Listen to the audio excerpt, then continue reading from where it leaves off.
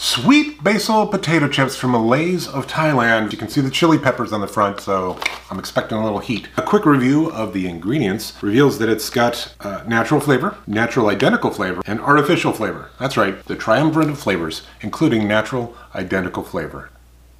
I have no idea what that means. That doesn't smell right. I'm not sure what's going on. Lay's, they're ridged, and they seem to be well seasoned. Definitely getting sweetness right off the bat. A little bit of heat, and a little bit of basil. So all three components are here.